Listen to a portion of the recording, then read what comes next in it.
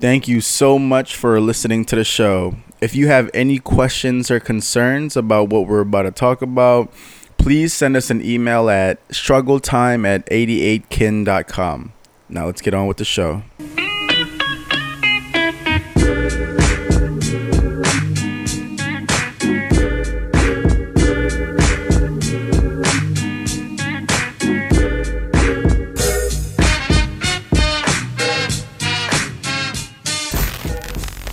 Good morning, good afternoon, good evening. This is Zella Kiangte. As you all know, I'm the host of Struggle Time. Struggle Time is where we talk about other people's struggles and how we can work from it and heal from it, and we learn from each other. From now on, it's going to be a little bit different, a little more different than the usual. Unfortunately and fortunately, it's getting to that point where we're all doing different things, and some of us are going another direction. So I'll be the one that's hosting this podcast from now on. It's gonna be still called Struggle Time, but it's gonna be a segment where I interview people and experts and that are still on their journey to becoming where they want to go and what they want to be. I think a lot of the times we don't focus on people who are still working, who are still on their journey. We try to focus too much on the people that have made it, and we tend to, judge people that haven't. I think we should also focus on the people that are still kind of working towards their goals. It's funny because I had a conversation with a friend last week, and we were talking about it, and I think he brought up a good point of, learning from someone that's still going through it is different from someone that has made it, because if you're talking to that person that has made it and about what to do and how to go about certain things, after they're done talking to you or speaking to a large crowd, it doesn't matter if you make it or not, but once they're done talking to you, they go right back home to their mansion or, to their nice cars or whatever. But when you talk to someone that's still struggling or someone that's still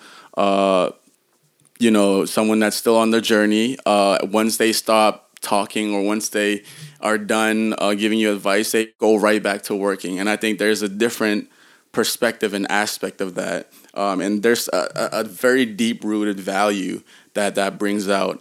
So this podcast from now on will be all about experts who are still on the journey, helping you and giving you advices on how to get through the battle in order to win the war.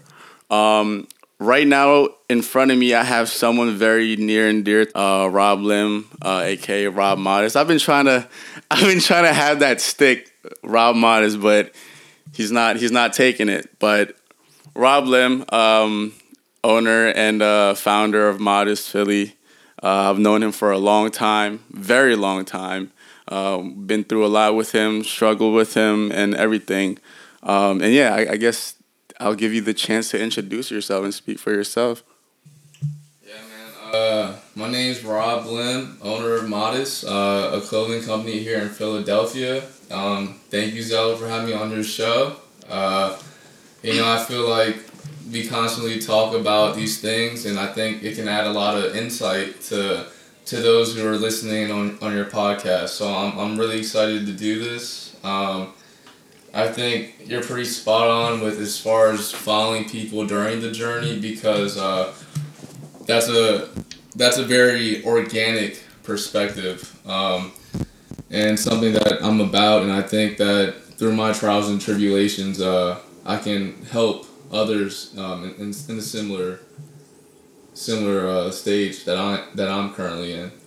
Yeah, and I think it's important, when you're able to learn from someone that's still going through certain things. It's like, oh well, it's a very comforting feeling knowing that, oh shit, he's going through it too, And I made that example. It's kind of like when my grandma passed away, right? When my grandma passed away, and I told someone, there was like, you expect two types of reactions, right? It's either they're going to be like, oh, I'm so sorry. Like, things will get better. You'll get over it, this, that, and the third. Or someone's going to be like, damn, I'm really sorry, man. Like that, I can't imagine what you're going through or something like that, Right. And it's always what I find comforting is always, damn, like, I'm really sorry. Like, whatever you need, I'm here for you. As opposed to, oh, like, you'll be all right, man. You have all these things going on. It's just like sometimes you need someone just to feel your pain, and you know what like, for sure. I mean, struggle is universal. Yeah. You know, no matter what language you speak or what background you're coming from, like whether you're in Africa, Asia, America, struggle is universal. Everyone knows that feeling of, you know, whether it's your last dollar or, you know, emotional struggle. I mean, it's just everyone experiences struggle at one point. Yeah. I agree. So as usual, as every other episode, I know we kind of went into a tangent of of the episode a little bit, but before we start anything, we start every episode with a positive news of the day. I think this gives us a really great chance to reach out to people and, you know, give them more of what the, you know, mediocre or mainstream media is showing. So there's a supermarket in Amsterdam that now dedicates an aisle free organic products, so plasticless. And this is very interesting, and I love the idea because I'm a very big ocean guy. I love the ocean, and I think every year we dump, I don't know if it's every year, but I know the amount of plastic we dump in the ocean accumulates to like 100 million tons. Yeah. Or something like that. Yeah, and then there's that island called Trash Island, Garbage Island or whatever. But I thought that was amazing to see, and they're expanding. So like they're going to go to different aisles and all these other, you know, other areas as far as like what type of product and stuff like that. So that's in Amsterdam, and I think a lot of the other countries are adapting to it. I don't know if they're going to come down to America anytime soon, but I think it's a great start. I love the whole movement. That's why every time I go to a restaurant or a grocery store, I don't use straws anymore. I just drink out of the cup. I think you do that shit too.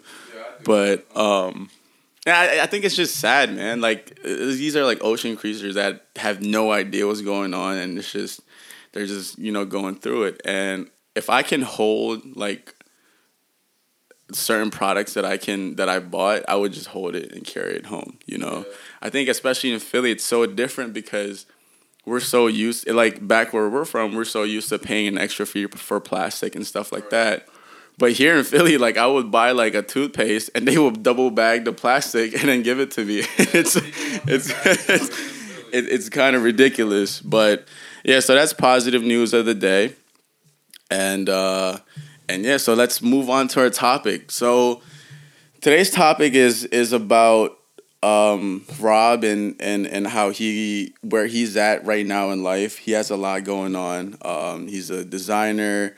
You know, business owner, a creative, you know, everything that you can kind of think of when it comes to the creative world. But one thing that I want to talk about and really get into is there are a lot of people like you that don't really produce, right? That don't really take pictures or film, right, or like draw or paint or whatever, right, but you're still a creative because you're still a visionary person. Mm-hmm. So I think one of your biggest strengths that I've seen knowing you for I don't even know how many years is the fact that you're able to connect. Mm-hmm. Right? I think that's your biggest strength. And I don't know, I'm sure you know this, but that's one thing I want to touch on. How you came to a time and a place where you're just like, okay, I'm gonna do this, I'm gonna do that, because basically all of the battles that you've won to this day, you've done it by yourself, right? Simply by connecting dots, connecting people, connecting with other people. So my first question is, what was the first thing where you were like, where it just clicked, where you were like, okay, so I'm not capable of doing this.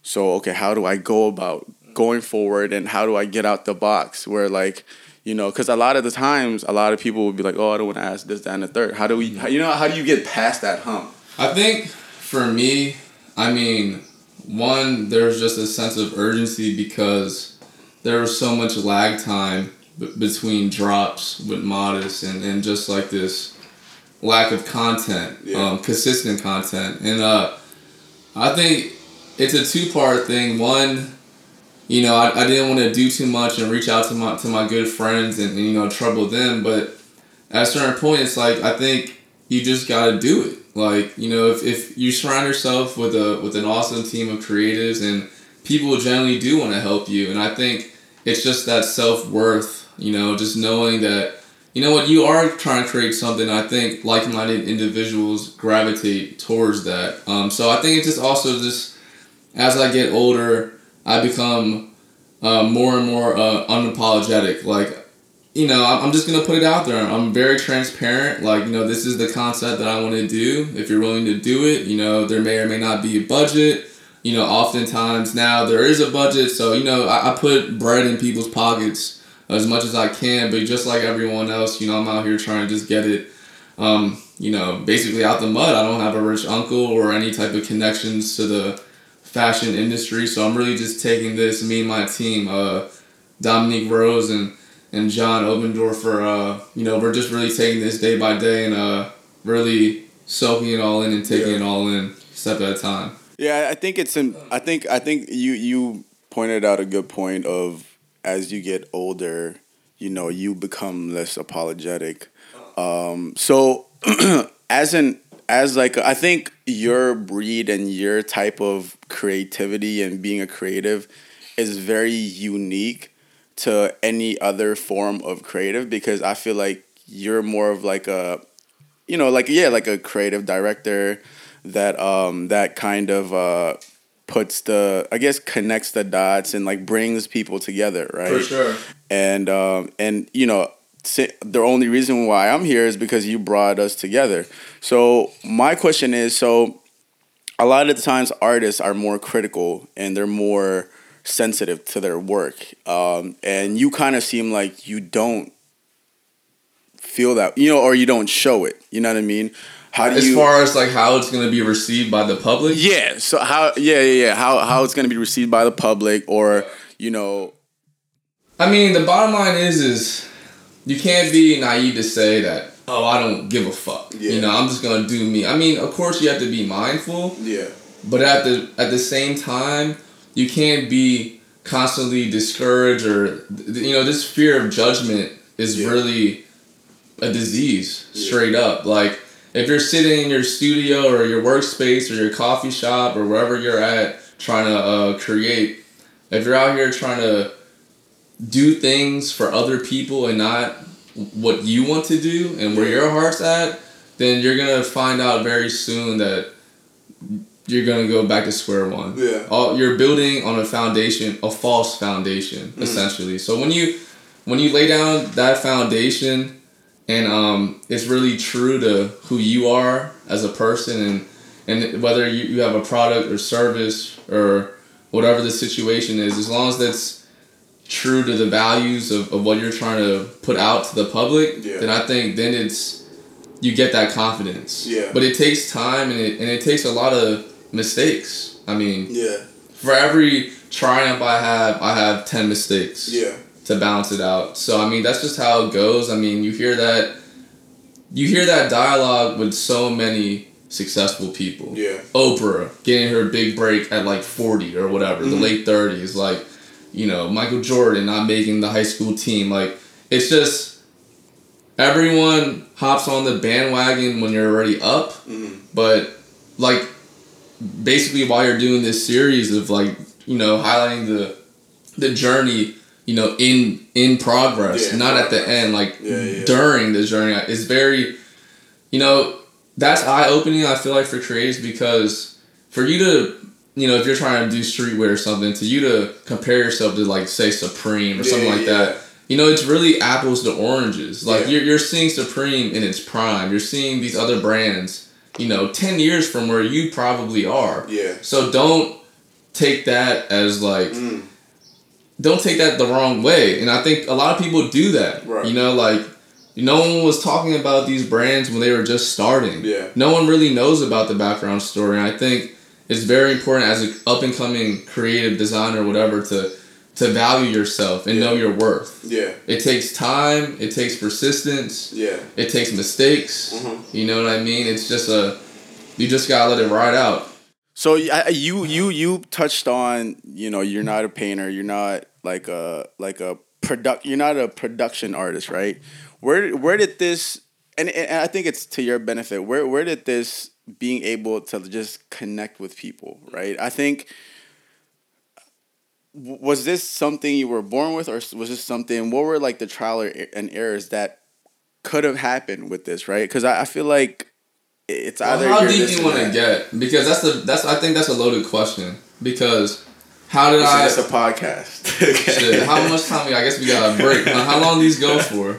Well, see, I mean, in regards to meeting new people and having the confidence to just network. Yeah, where did you get your confidence from? Well, that should be the first question, right? Because in order to be able to connect, and so in order for you, we've been friends for a long time, right? In order for you to even come up to me and be like, "Yo, Zella, I need a favor," you know, like a lot of us either will consciously think, "Oh, I don't want him to think that I'm taking advantage of him," or I don't want to come off this way. And the third, in a sense that, okay, he thinks, or the person that's receiving the request is like, oh, he's just trying to take advantage of me. It should be mutual. For sure. I mean?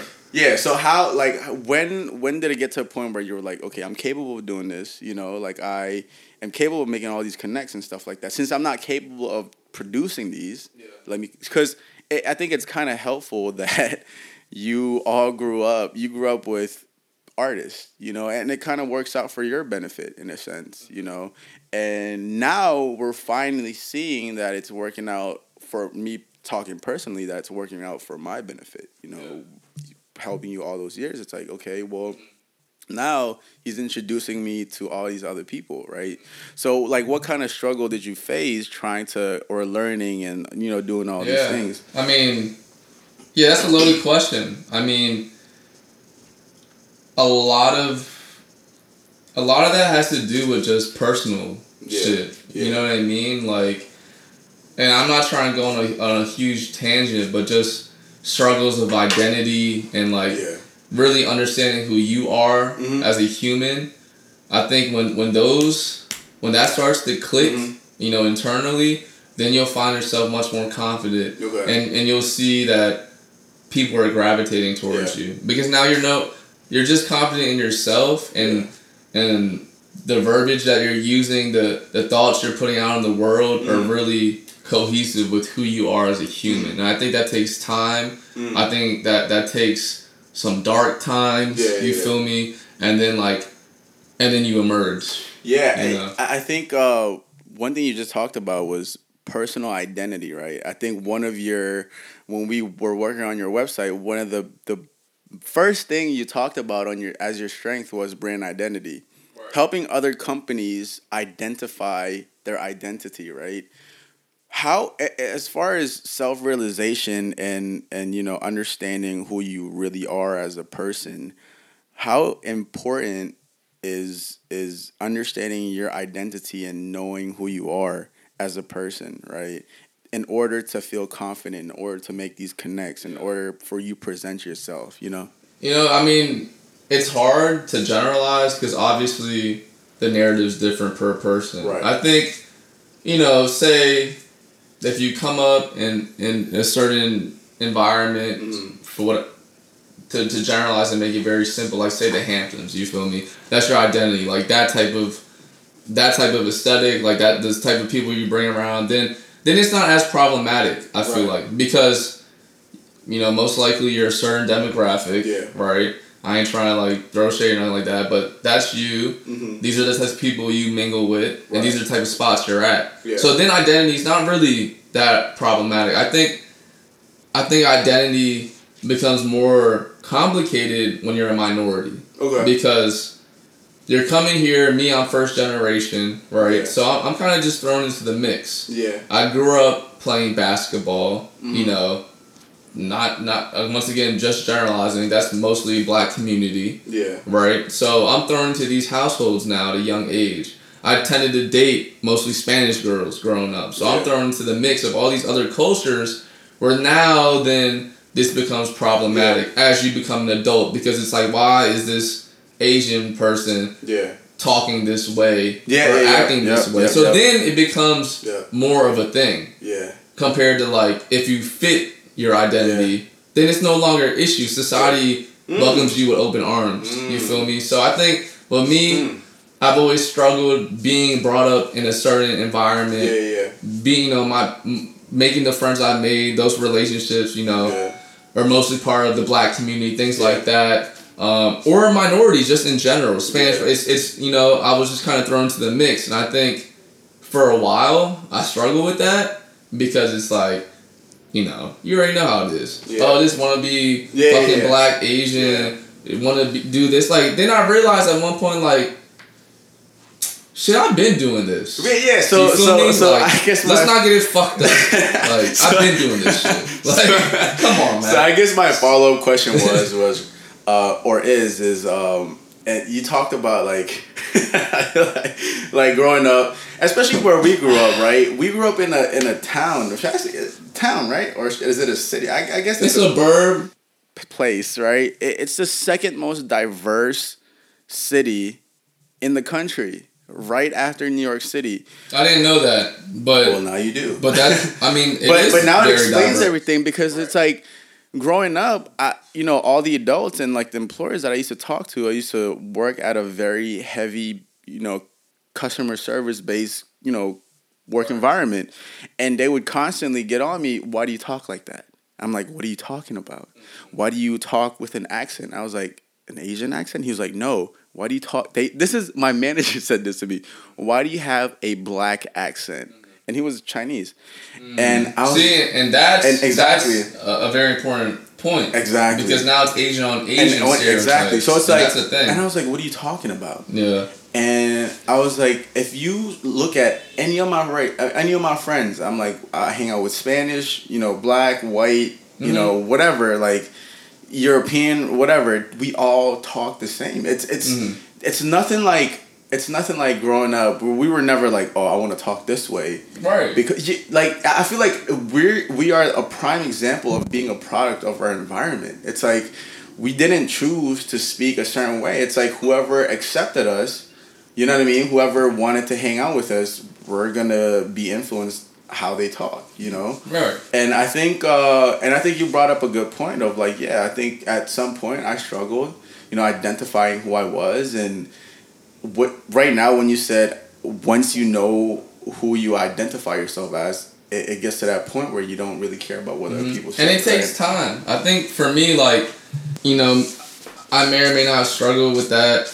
And I think it was because, like, okay, I'm playing basketball, but then, like, 2 years passed and, like, no basketball is being played. Like, I'm still... And I realized that it's just, like, this is me. Like, take it or not. And I realized that if you're not fucking with me, then see ya. Yeah. You know what I mean? It's all good. Yeah. And that's why I think people... And I think now, as far as society goes, people are starting to be more confident, and a lot of self-love is going on, which is awesome. And I think, people are really starting to stamp their flaws, and I think it's turning the right direction. But coming up, and I think, when we were younger in high school and middle school, like, I definitely did struggle with that because I never felt 100% accepted. You feel me? And I think that's huge. Acceptance. And it's like, okay, like, here's my team, here's my squad, like, whatever, we're doing that. Still always felt different. You feel me? I always felt like...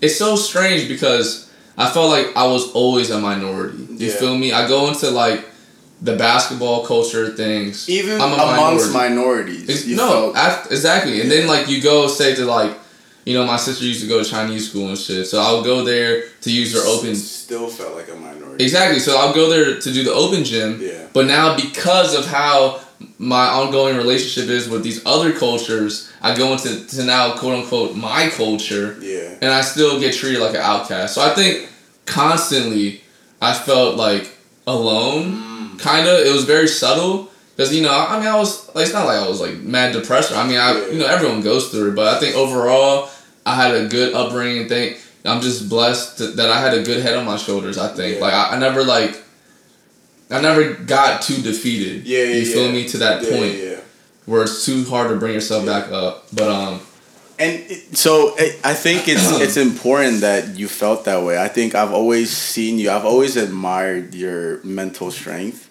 Because you've told me a lot of shit that you've been through. Especially, first moving here, you moved up here with your now ex-girlfriend, and you did everything with that person, and having to leave that person, and now you're solo. I think at one point you told me you were couch hopping and borderline fucking homeless. You know what I mean? Yeah. And for you to have the mental strength that you have during that time, and working at a job that requires you to wake up at like 6 o'clock in the morning to take care of all these people, and it's like everyone's looking on you, counting on you. And now you go home where you barely have food to eat. You're not sleeping on your own bed or your own house or your own, on your own, in your own room or whatever. And you're living with people that are not your family. I think for you to have and have that on as your history, and like still have like the mindset you have, is like admirable. So I think, to me, your mental strength, like you just said, you almost went through depression and like all these things. Like, I was straight up depressed, I'm sure. Like, So as far as like the mental side of it, because I feel like, and you were, and I think you remember that shit. Yeah, and I was taking a bottle of EJ to the head every single night. And I think no one should be doing that. Yeah, and I think it's funny, because I think obviously you and me take our mental issues, or like our mental downside of things, like differently, me and Rob were working together for a year for a company, and our company shut down, and the first thing I did, I went up to Rob. I was like, Rob, like, I'm mentally exhausted, like, I'm mentally exhausted. Like, this is not healthy for me. And I chose that route. And the route that Rob chose, because I feel like you've been through so many things where this was kind of, like some petty shit. I mean, it wasn't, but at the same time, it was just like, okay, well, then what's next? I feel like with you, you're mentally stronger because of the shit you've been through, and and how you I guess like build yourself up, right? Yeah. So at your lowest moment in time, what motivated you the most? And what kind of mental exercise or whatever like brought you back from the ground? You know what I mean? Yeah.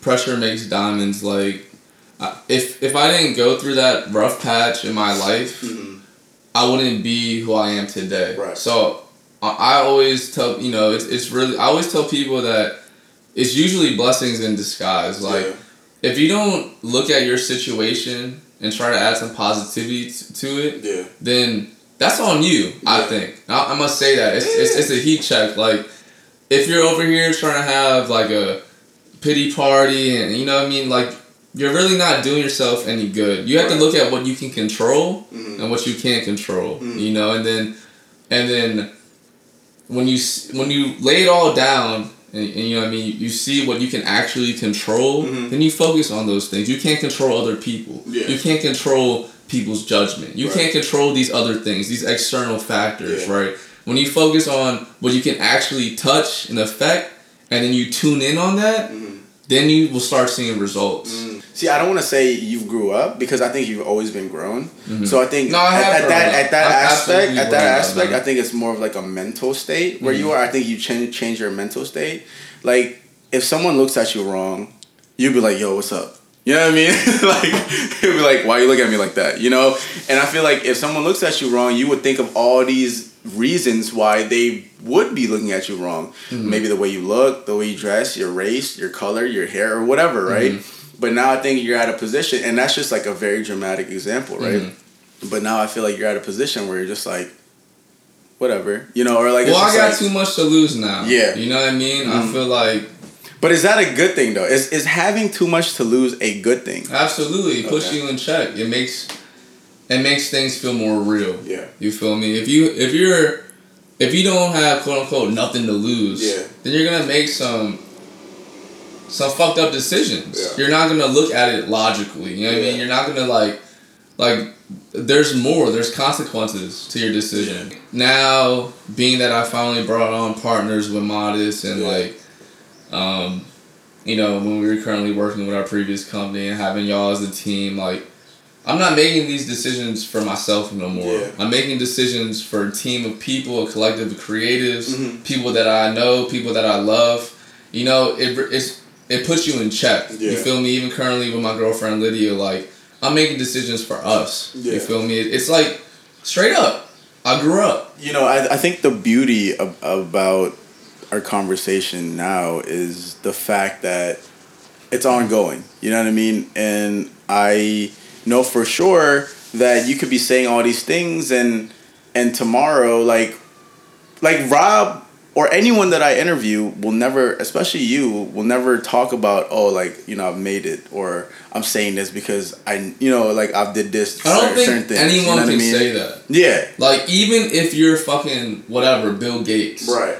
If you're at that level, right, and you're saying, like, yo, I made it, then you're a fraud. Yeah, I think what is it? you're a clown. Because if you're not consistently trying to better yourself, you're, to me, you lost the whole point of this whole thing. Yeah. If you're not trying to reach your full potential as a human being, you feel me? And the impact that you have on your community or whatever you're trying to do, your vision, I don't know. I think you missed something. Yeah. I think you need to go back and reevaluate the whole situation. No, I definitely agree. That's why I feel like, you know, a lot of it's a very corny saying, but, you know, it's not about the destination but the journey. And that's what I really want to highlight. Yeah. I think with you, everything has always it has never been like pre-planned, you know, like hell no. Everything has always came to you, but you know what's interesting about you is no matter what comes to you, you're always ready. You know what I mean? That's a stretch. No, that's a stretch. No. Maybe.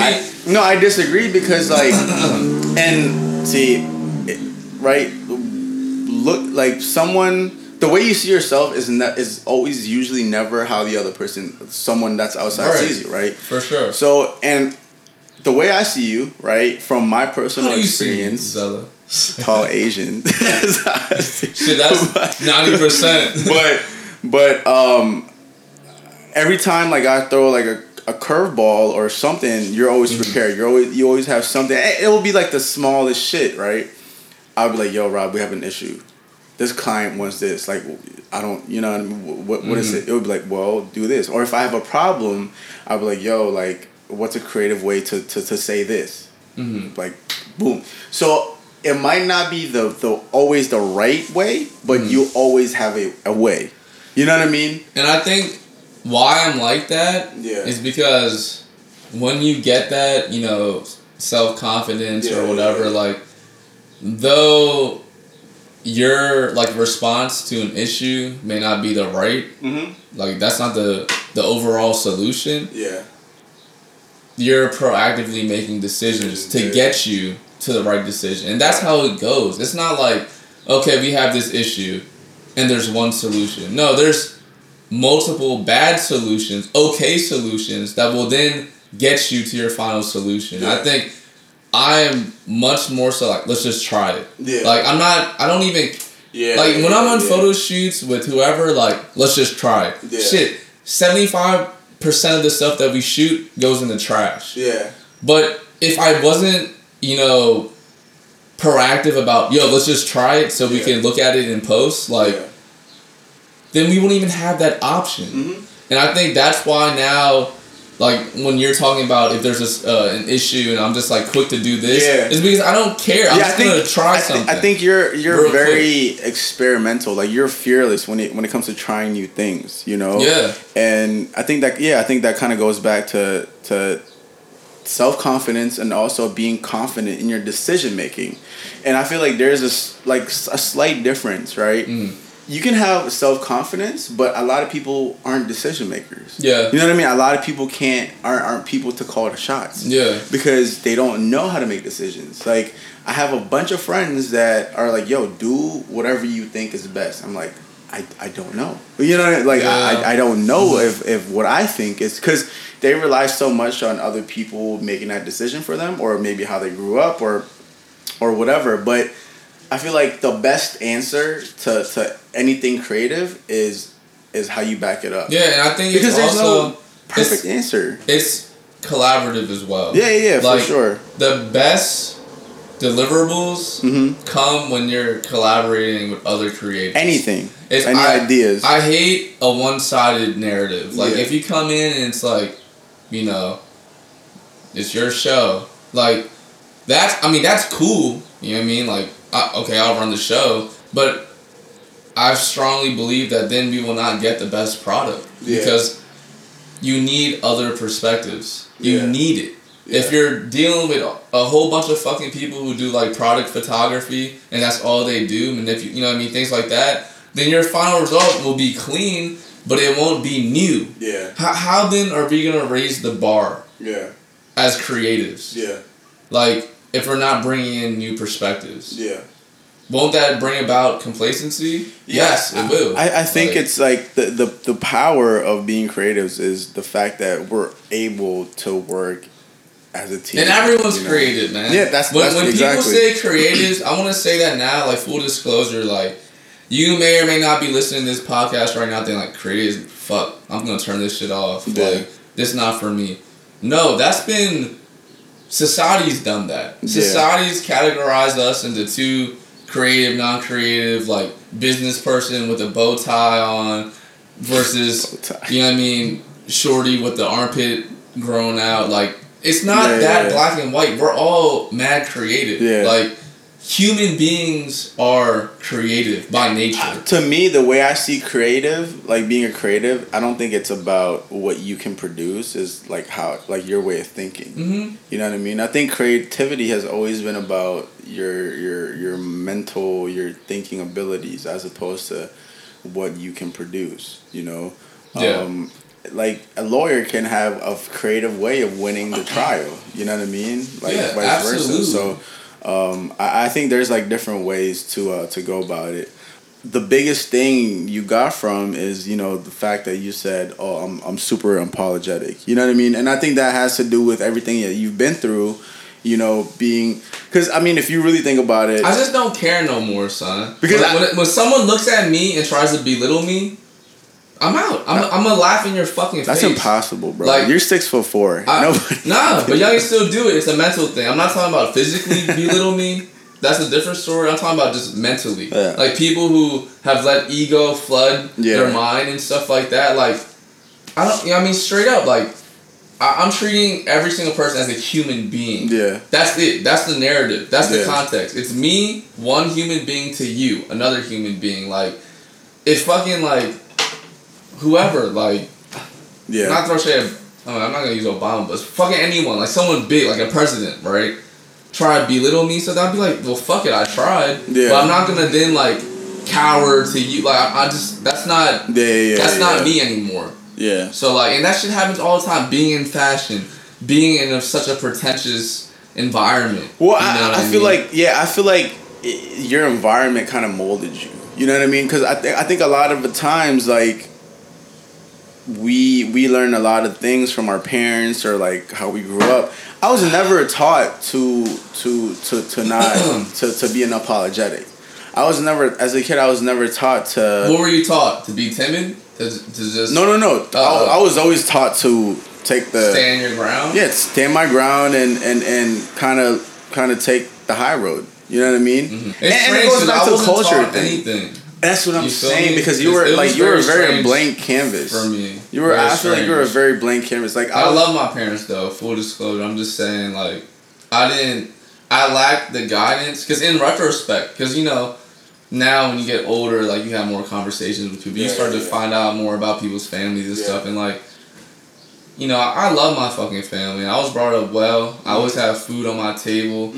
You know, like we wasn't really, you know what I mean, we struggled as any family would. But I think with my personal family, it was more an emotional thing. Yeah. Like, lack of love in the household, lack of a home-cooked meal. Like, I tell people this, like, I've only had vegetables on the table, like, at 5 times or less. Yeah. Like, I grew up on, like, just straight baked lasagna. Yeah. Like, that's it. Leftovers. Every single week. The same meal. I was that kid who was at other people's houses. At your table. Yeah. You know what I mean? Like, living in other people's houses. That's always been my narrative. Yeah. It's never been here. I didn't find a home, quote unquote, until 2 years ago when I found myself. Now, home is internal. You feel me? Now I'm comfortable. I'm good. I could be anywhere. I could be in Mexico. I could be anywhere, and I feel at home. But it took a while for me. But so you know what's so strange to me, right? Is that and I think what you just said had a lot to do with it, and I never knew about it until what you just said now. Is the fact that, like, you were brought up with a family, right, mom and dad, but you've always felt out of place. You know what I mean? And I think that had a lot to do with your independency now. I think as someone like me who likewise, you know, grew up mom and dad, and you know, I've always been very, very attached. You know, I like to your family, to my family. Right. You know what I mean? And so it's you're very family oriented. Yeah, I'm very family oriented, and it's very hard for me to be solely independent. You know what I mean? And that's one thing. That's another reason why I moved out by myself, just so I can learn independence and I can work on myself. I mean, even to this day, I'm like, oh man, I miss home. I miss this, and when I go back, I just want to stay there. You know, it's still currently. You feel currently, like, yeah. Okay. It's like it's kind of like, you know, like staying off of, like, you know, like addiction. And it's like, once you, like, yeah, you're good. If you don't do it, you're good. It's comfortable. But once you start doing it, you know, like, the feeling. Exactly. You know, like, it's like, exactly. It's like I get super comfortable. You know what I mean?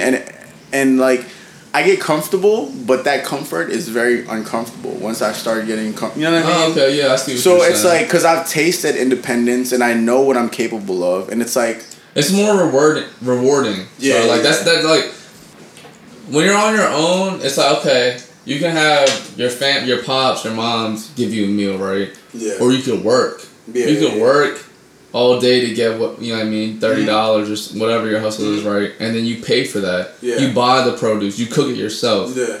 Now that meal is so much more satisfying. No, absolutely. You feel me? Like, I think that's the difference. I think that's a major difference. And also, it's like what like a big thing. I think you and me talked about it after, you know, our division, our work closed down, is, you know, when we shared it with our family, when you shared it with your father, I shared it with mine, and, you know, as opposed to, like, when your girlfriend's family heard about it.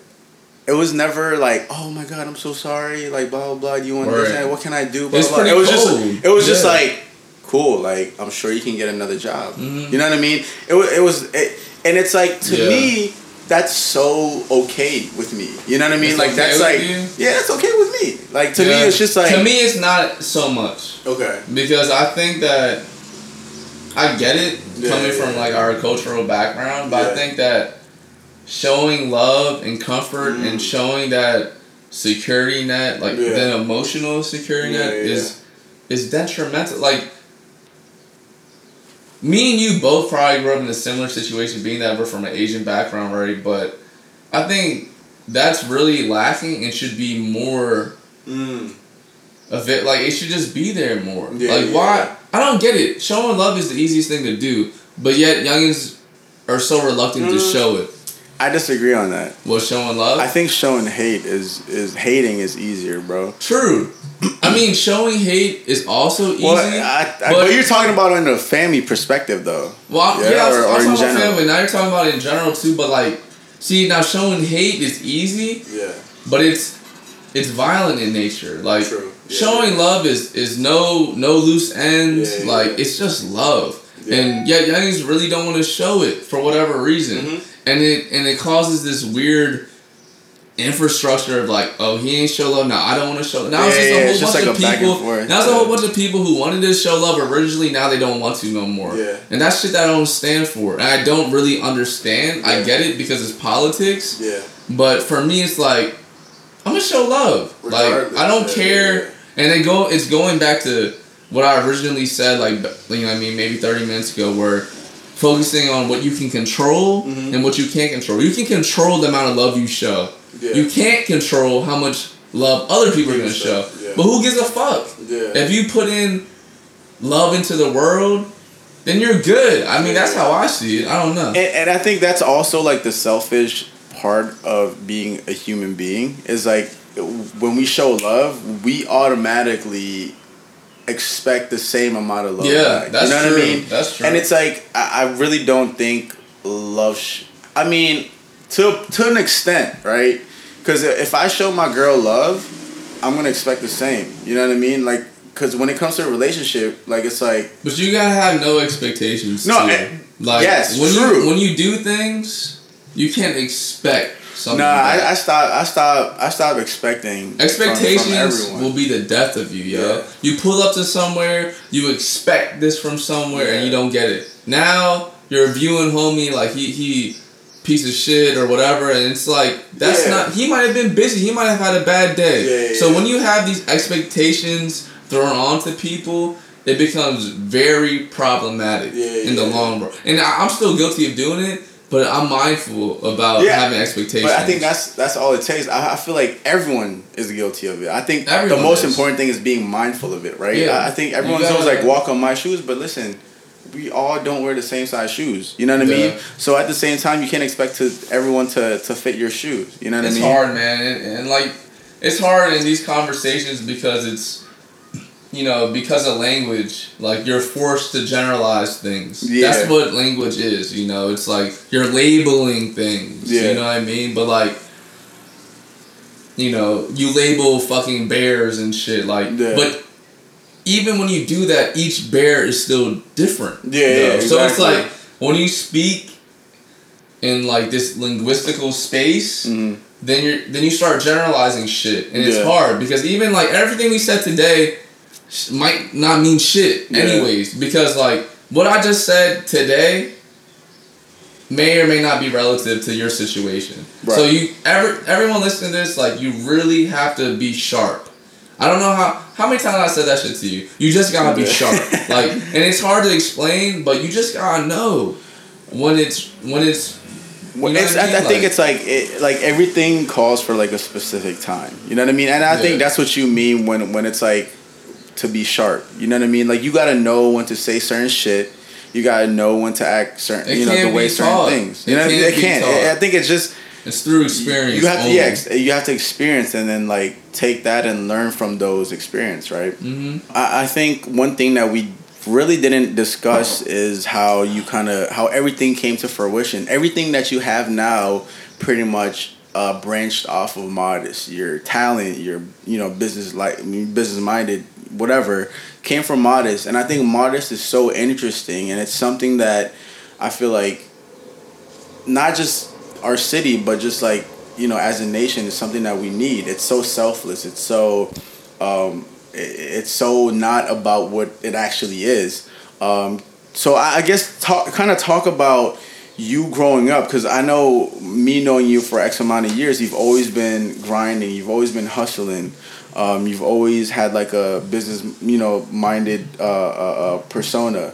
So talk about, I guess, your root and how where Modest, pretty much, how everything led to Modest in a sense. I mean, I think it really just all goes back to that feeling of coming up. Yeah. It's all about the come up. Yeah. It always has been. Like, especially when you don't have a lot to work with, whatever background you're coming from, just to feel like you're up, it's very, very addictive. It's a good feeling, yeah. It's a great feeling. You want more of it. You feel me? So, like, going back, I mean, if I give you the whole rundown, like, shit, it started off in, like, elementary school. I was really into Kirby. I wrote, like, a motherfucking 10-page story about Kirby, and I was selling it in my neighborhood. Way. Like, out of my grandma's house, like, I was selling like these 10-page stories of Kirby for 25 cents. You were always in elementary creative. School. You were always like a creative. I guess so. Like, in retrospect, and that's the thing. That's the thing that I'm trying to tell people now. Like,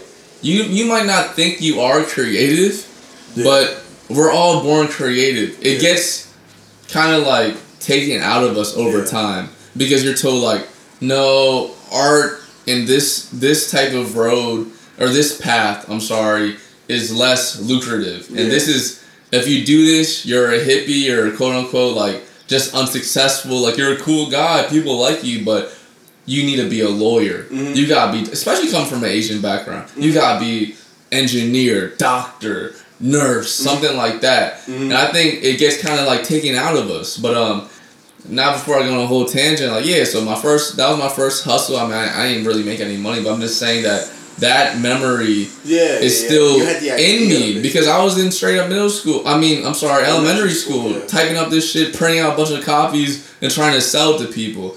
And then come in 6th grade, that's when everyone was on the SB Dunks, you know what I mean? So, I found this website, all fake SB Dunks. Yo, I printed out the whole entire website, all the shoes. And I was walking up to people, I was like, yo, my uncle run this factory. You know what I mean? I can get you SB Dunks for the low. I was paying like $25 on each pair because it was fake. I was selling them for like $50 to people.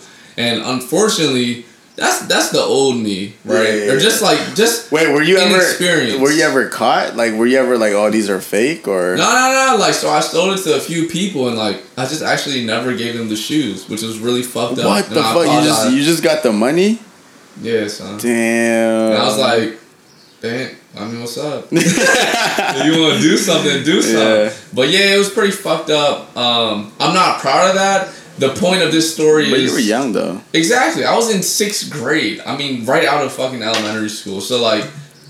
But for you to even have that mindset, though. Exactly. You know what I mean? It's just the point of trying to turn nothing to something. Yeah. Like, you found something, you think you could flip it, and then that's what you try to do. And I think that's always been embodied with me personally. Like, moving into high school, like... dabbling. I was trying to trap, like it was baby weight, but I was selling Reggie to the upperclassmen, stuff like that.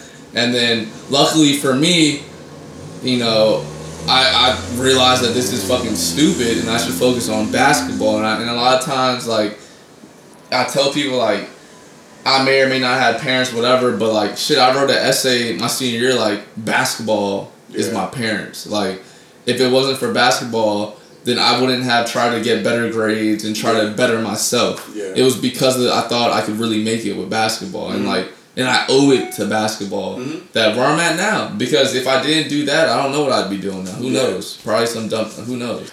Rob, so I think one thing that makes who you are super special and your clothing company very special, or your company in general, and like just who you are, right, is the fact that you tapped into the culinary, market, right?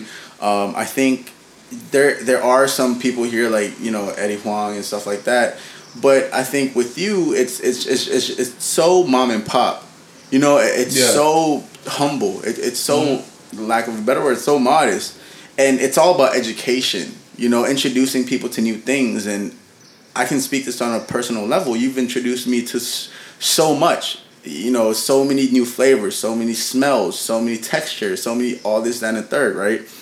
So, to me, I feel like your whole motto is bringing people together through your company, right? And since food is so universal, I feel like you chose food. But what really is the reason why you chose food? What was your motivation between like tying food with your clothing company? So, I mean, straight up, man, just around the time that I found out about food and really the satisfaction you get from cooking, essentially. Like, it was a very dark time in my life where, like, I mentioned earlier in pot. Like, did food kind of like, was food kind of like your wellness kind of thing? That like, void, was that your zen? Though I can't draw or like paint or things like that, cooking it is art. Yeah, it is. It absolutely is. And like with the type of shows that they have now, Chef's Table, all this shit, like they really show it. Like as far as, obviously art is how that it's portrayed and all of that. But, different from that, just the process though. Cutting it, being hands-on with interacting with your produce. You know what I mean? Like, seeing the transformation from start to finish. It's very, very satisfying. Yeah. Not only satisfying though, but it's straight up art. Seeing the transformation on a canvas with paint, like seeing the transformation from raw produce to the final product. It's very comparable, in my opinion. And I think so. What happened was basically, shout out to my man X. My man Xavier like showed me food. I think when I really needed it, like just around the same time that I broke up with my ex. And I was like, borderline homeless, whatever, couch surfing for a while. Yeah. And then ended up in my homie's family's house and, in public housing. Not the best situations. Obviously, I'm fucking blessed that I had that option to begin with. But, it really wasn't home for me. I was living out of my suitcase. Like, I never unpacked for about 9 months. And, like, yeah, that was pretty fucked up for me. I mean, I'm not gonna lie to you. Like, it was hard for me. It was really hard. Like, not ever having that feeling of just being home and like kind of like just like you never got a chance to exhale. You feel me? I think my only instances of exhaling came through cooking. Yeah. Okay. That was home to you. That was home to me, and that was.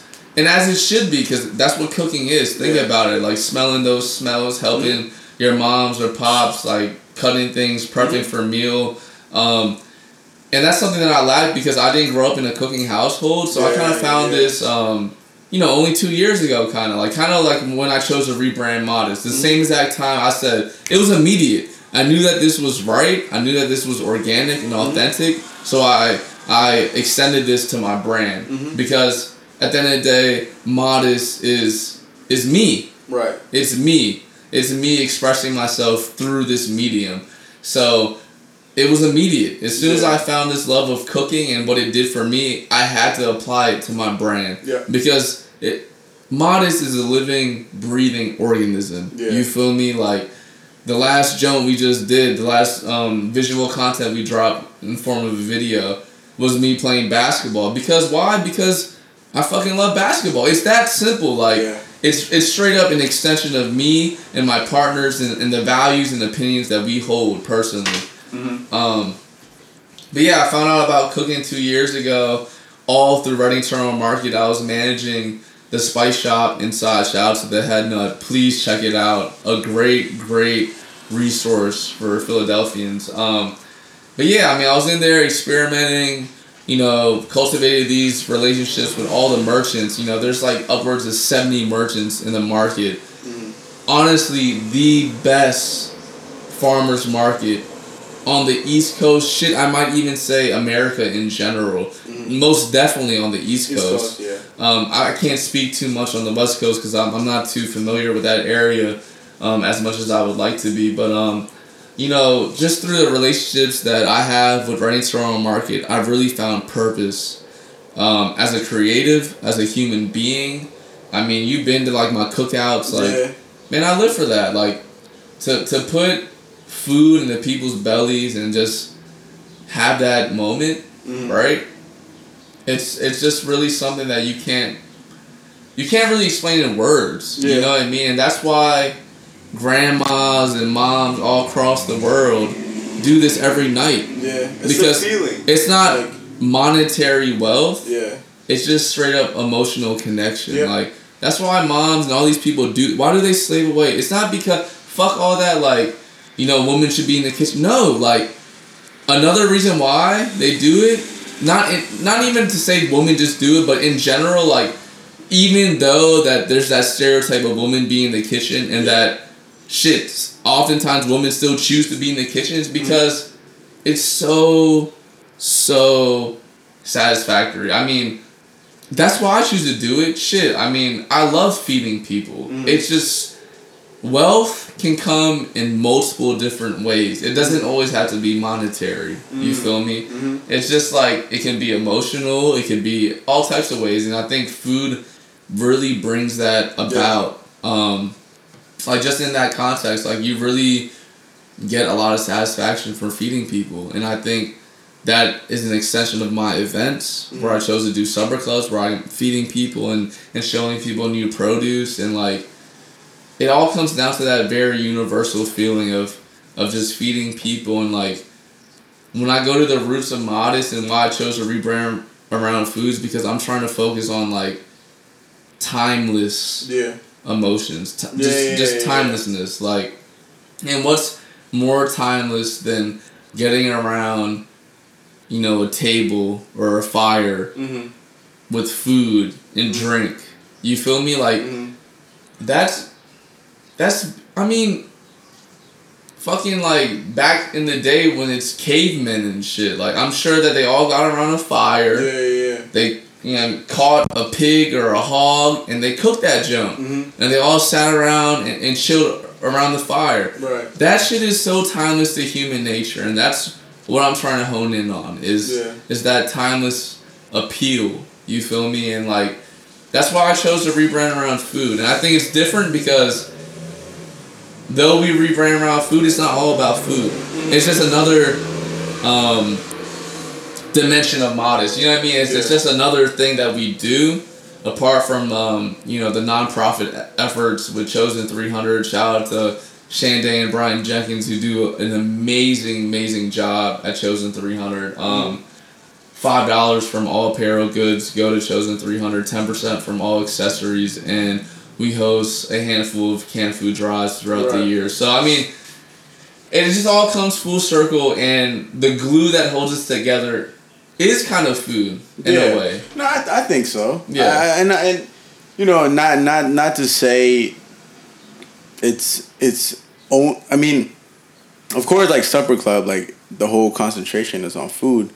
But once you bring clothes, you know, like T-shirts and accessories in, I feel like these are kind of elements that kind of remind you of that event. You know, of for sure of things where like when you wear it, it's like, oh, like I remember that day. Like I tried this. But it's universal too. You know what I mean? Like if you look at the Barnum shorts that we just dropped, the champion shorts, like. See, and that's me, and now I'm tapping a little bit more. And I don't know if I should be saying this, but I'm gonna say it anyways. Like, you know, in the context of Supper Club, we portrayed the Barnum shorts as like a carnival good, something like that. We packaged it with carnival wrapping paper, things like that. Now, post Supper Club, I rebranded it. I didn't mention the carnival stuff. I just branded it as like athletic, apparel. So I think that kind of alludes to how like multi-dimensional we really are. Like I you know, in the context of Supper Club, like it's all about educating people, specifically younger demographics, people like our age, people who I feel like who want to learn about food, but that scene may or may not be too pretentious and unwelcoming for a younger. Kind of scared to like. For a younger, especially if you're a minority. I'm not gonna lie. Like, luckily for me, like I've been enough experiences where I can hold my own and like it is cool. But like for say like one of my other homies, right? Like you might want to learn about craft beer, but the bartender may or may not be pretentious, and that's a real thing that I think that's a heat check to the food industry as well. Like. Chill out. Like, it's not that deep. Why are you really doing this? To sell beer or to educate? You know what I mean? Because a lot of people pride themselves on that mission statement. Like, we're here for beer, for craft beer and all this shit, micro distilleries. And then you come in and you want to learn about it, and they want to be a fucking asshole. So this is a heat check to the food industry. Like, why then are you why are you portraying yourself in that nature? Like, and that's what I'm trying to like basically host these events where it's very welcoming and you can slightly no like judgment or anything. In no way am I trying to educate you about the whole process of beer. No. This is just an event to just spark the curiosity amongst yourself so then that you can like kind of like dig in deeper because we can only do so much. We're not a microbrewery. Like we're not gonna host tours at Philadelphia distill, like we can't do all that.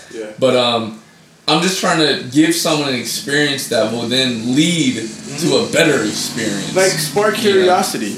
Yeah, and I think that's what it is. All right, so let's move on. I know we going on tangents. What's next? To rapid fire. To our rapid fire pop culture. Okay, so another hot topic right now that everyone has been talking about is so there's this roller coaster on Daytona Beach Boardwalk, and the roller coaster actually, I guess like fell off or some shit, and I think 8 people got injured. Were sent to the hospital. One person's lungs was punctured and like multiple ribs broken. Damn, and shit like that. I've never been until like 3-4 years ago. I've never been huge with roller coasters because I've always feared this, and I watched Final Destination, and I was never super big into roller coasters. And then like it's funny because the biggest time roller coasters are ridden is during summer.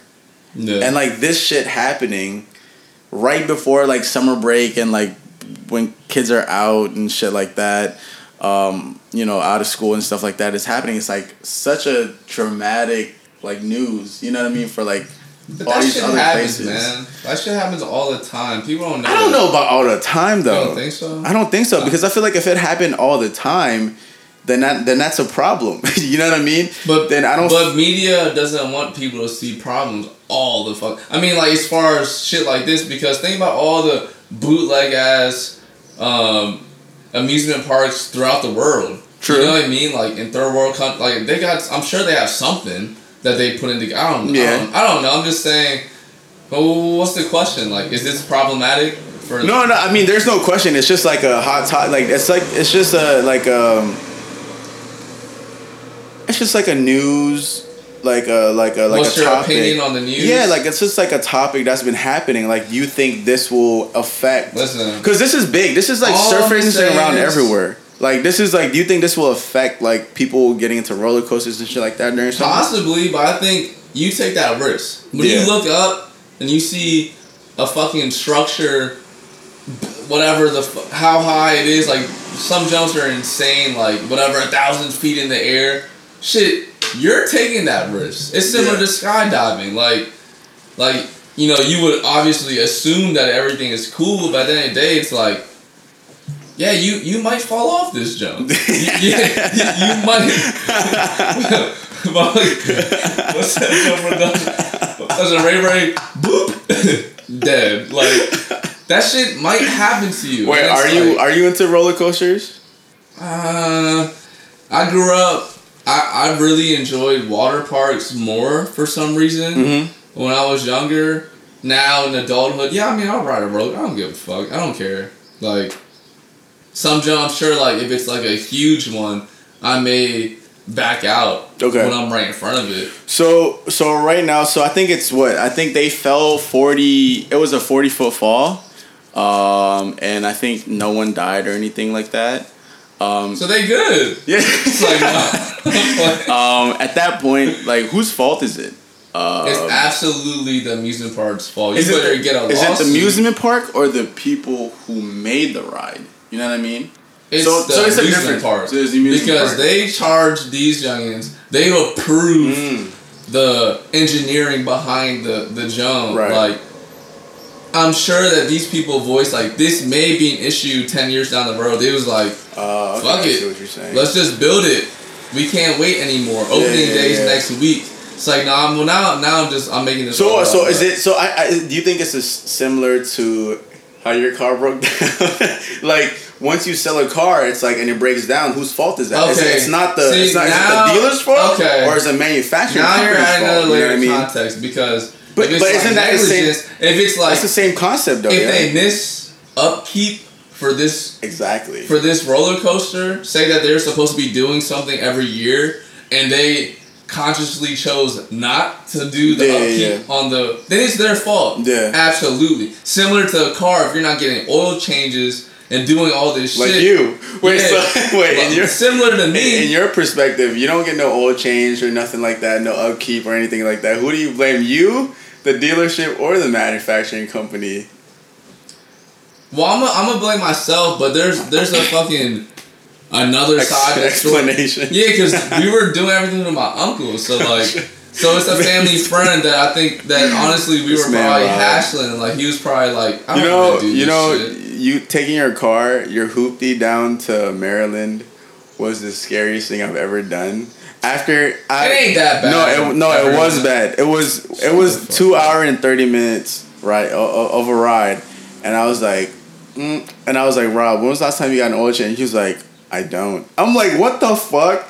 And then I remember. My uncle does that shit for me. But your uncle doesn't live with you in Philly. Remember I told you, I was like, Rob, I feel like this car is about to break down, bro. And what happened on your way back from Maryland? Yeah, that shit broke down. But now I got a new whip, and that's exactly what I'm talking about. Blessings in disguise. Your shit breaks down, then luckily my father had another car. So you better get that. You better start getting that oil change. So the beauty with this podcast is that we're able to follow different artists or different people, different people, my friends. And with Rob, he always, and I'm so glad, I wouldn't have chose anyone but Rob to be on my first episode of this new branding, because it just makes sense, because he has so much to talk about, and he has a lot going on. So if me asking you, what do you have going on, right? And what's next, that people can I can come back and check up on you, and you can kind of update them on what you're just about to talk about now. Mm-hmm. What would it be? I mean, right now it's working on Stockist for Modest. Yeah. We're making a conscious decision to put the Summer Club events on hold until fall and winter, because it's pretty draining doing that. So with that said, while we're not doing events, we're going to be working on a few artist collaborations, kind of, putting some of these artists, putting a spotlight on them and showcasing their capabilities. New faces to Philadelphia in particular. Looking to bring in some DC artists, do some cool things. Say it again, from the top. From the top? Yeah. Like, what's next for Modest? Yeah. Right now for Modest, we're looking to find some stockists. We've made a conscious decision to put these supper clubs on hold because they're so time consuming and kind of exhausting. Which, I mean, they're definitely well worth it. But I think right now I'm gonna take a step back with my team and figure out more, dropping more products specifically with artists, local artists, located mainly in DC, because I would really like to reach back out to my roots and bring some new faces to Philadelphia, because as I stated earlier in the podcast that, I'm all about raising the bar and bringing new faces, and, if you're constantly dealing with the same faces, then that will lead to complacency. I mean, it's just logical. Like, if it's the same eyes on always, you're gonna miss out on things. So that's kind of what's next for Modest, getting it stocked so that you can physically cop some Modest, some new projects with artists in DC, and then more events. We're gonna come really strong fall and winter, for sure. Okay, that's what's up. Yeah, we'll definitely check back with Rob, but I think that's, like I said, that's the beauty of this podcast, is that we can get an up-to-date on the journey, and this podcast is all about the journey that's taking place with everyone that I sit down with, and maybe like 2 months from now or 3 months from now, we'll sit back with him, or maybe sooner, maybe a month from now, and see what he has going on and what kind of improvements that he has made, and we'll check back in with him. Any announcements or plugins that you want to put in? Nah, man, just put out that positivity in the world. I'm not gonna talk myself up too much. I think these podcasts should be about you, the listener, right now, who's taking the time to listen to this, and just know, shit, if you're in Philly or if you're anywhere, hit me up. Yeah, where can they find you though? Talk about where they can find you. Well, shit, I'm everywhere. I mean, hit me up. I guess on Instagram, Roblim, ROBBLIM. We can connect that way. Modest, if it's about Modest Philly. Modest Philly, yeah. Otherwise, shit, I'm around. You can find me at the function. You can find me a few places. He's just being literally modest. He got the function going on. The function is a local event here in Philadelphia that happens every so often, maybe like once a month or twice a month. And then he has his Modest, and then he has his supper club by Modest through Modest that's happening again during fall, maybe September, October. Mm-hmm. Yeah. And then also he's always collaborating with other artists, always putting out content on his Instagram and stuff like that. So look out for that. As he mentioned before, ROBBLIM on Instagram. I don't know if you have a Facebook. It's all under Modest Philly. All under Modest. And then you can, if you want to check out Modest Philly, it's modestphilly.com. Working on updating his site right now. So tune in for that. And if you want to write to us or anything, email is struggletime@88kin.com. That's struggletime@88kin.com. Thank you for tuning in. If you've listened to us for this amount of time, appreciate it. And we'll catch you next time with someone else. Deuces. Or peace. Be easy, everyone. Be safe. Enjoy your summer, man.